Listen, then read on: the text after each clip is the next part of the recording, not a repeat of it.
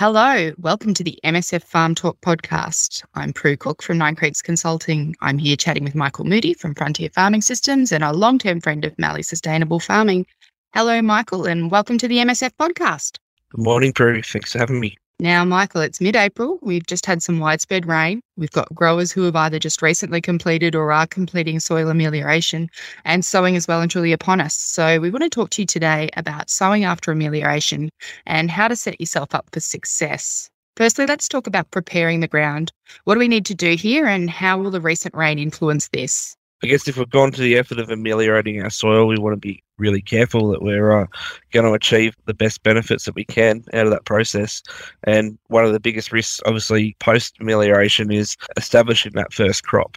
And given that the soil will be very soft, trafficability in both seeders and sprayers is difficult. We need to try and do our best to prepare the ground. And one of the things that we've seen with growers, and we've also seen in some trial results that we've looked at, is rolling can make a big difference to how firm that sort of seed bed is post-amelioration. So using a heavy steel drum roller is been successful for a lot of growers to just reconsolidate that sort of topsoil and put a bit more firmness into there so that when the seeder passes back over or the self-propelled sprayer passes back over, it's not sinking as far into the soil as it might when it hasn't been rolled. So we've covered what to do to the soil pre-sowing. What do we need to consider when it comes to actually sowing into soft ground? So when we're sowing back into ameliorated ground, which is soft, the two things that can happen, obviously, the machinery isn't supported above the ground as well, and we see machinery sinking in further than it normally would. This can have a few drawbacks.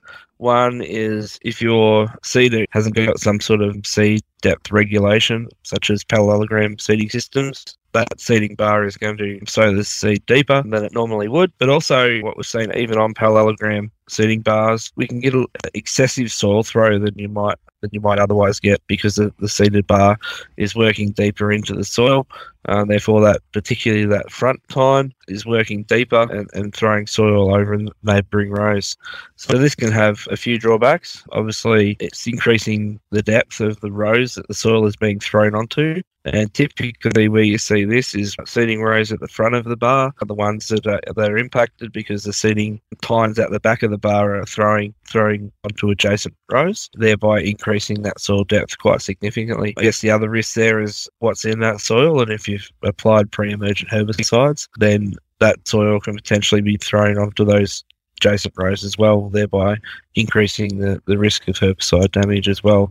So they're things to be mindful of, what we can do to try and set up our bar in ameliorated soils, whether you can raise the overall frame height slightly to account for any sinkage of the wheels is going to be of benefit. We've talked about preparing the ground with rolling to try and minimise the amount of sinkage that the bar is happening, and also travel speed. Obviously, the faster and the deeper that the tines are working in the ground, the more soil throw that we're going. So being mindful in ameliorated soil, perhaps slowing down a little bit, is going to try and minimise that sort of soil throw. Thinking into the future, checking your press wheels and how well they're consolidating a furrow, because that's another risk of seeding into ameliorated ground. Press wheels that create a narrow, deep trench are going to increase the risk of collapse of that soil furrow in the sandy, soft ground, and that's going to cause issues with establishment.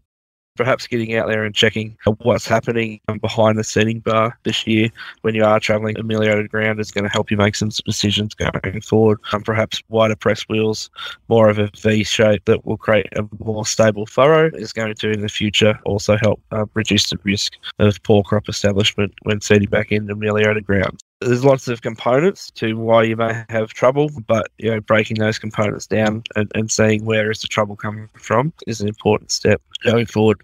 And what about the rest of the season? How do we need to rethink herbicide or fertiliser strategies to accommodate newly ameliorated soils? I guess if you've done something quite significant to the soil, monitoring those areas and making sure perhaps weed seeds haven't been brought up to the surface that are becoming a weed problem that you've not anticipated being there. And I think the biggest challenge going into this year is managing that fertiliser budget, given that we've had an early start, we've got lots of yield potential there. In some areas, we've got decent bank of soil water under them. So setting a new yield potential on ameliorated soils relative to when they haven't been ameliorated. To achieve that yield potential, we need water, but we also need to drive that through nutrition. And that's going to be a challenge this year given the prices of fertilizer. But I guess having a good understanding of how much nitrogen is there and how much nitrogen is required to drive that yield potential is going to be critical to achieving benefits from soil amelioration. One of the key starting points could be actually knowing what your sort of soil N levels are. So perhaps this is the year where early post-sowing soil tests would be really valuable in helping you make some quick decisions around how many inputs you're going to apply to that crop, because nitrogen driving yield potential, you're not going to achieve it. So we really need to be mindful of making sure there's enough nutrition. Anything about the direction of sowing that could help with ameliorated ground? Another option that can be beneficial that a lot of farmers have reported to us is seeding on an angle to the ripping process can somewhat help, trying to actually just get better trafficability and better flotation of equipment going on a slight angle to the direction of ripping. So that's another thing that you may want to consider if possible, if you are having trouble. Is there anywhere else that we can go to learn more about your work? Yeah, head over to the Mallee Sustainable Farming website and connect through social media channels for information. Particularly, we've got a lot of work in the space happening in regards to amelioration, and also we've got quite a lot of new projects that are coming on board, trying to continue our learning in the space. There'll be plenty of opportunities for local field walks and face-to-face events over the next couple of years. Keep in touch with MSF to see what's happening in your area.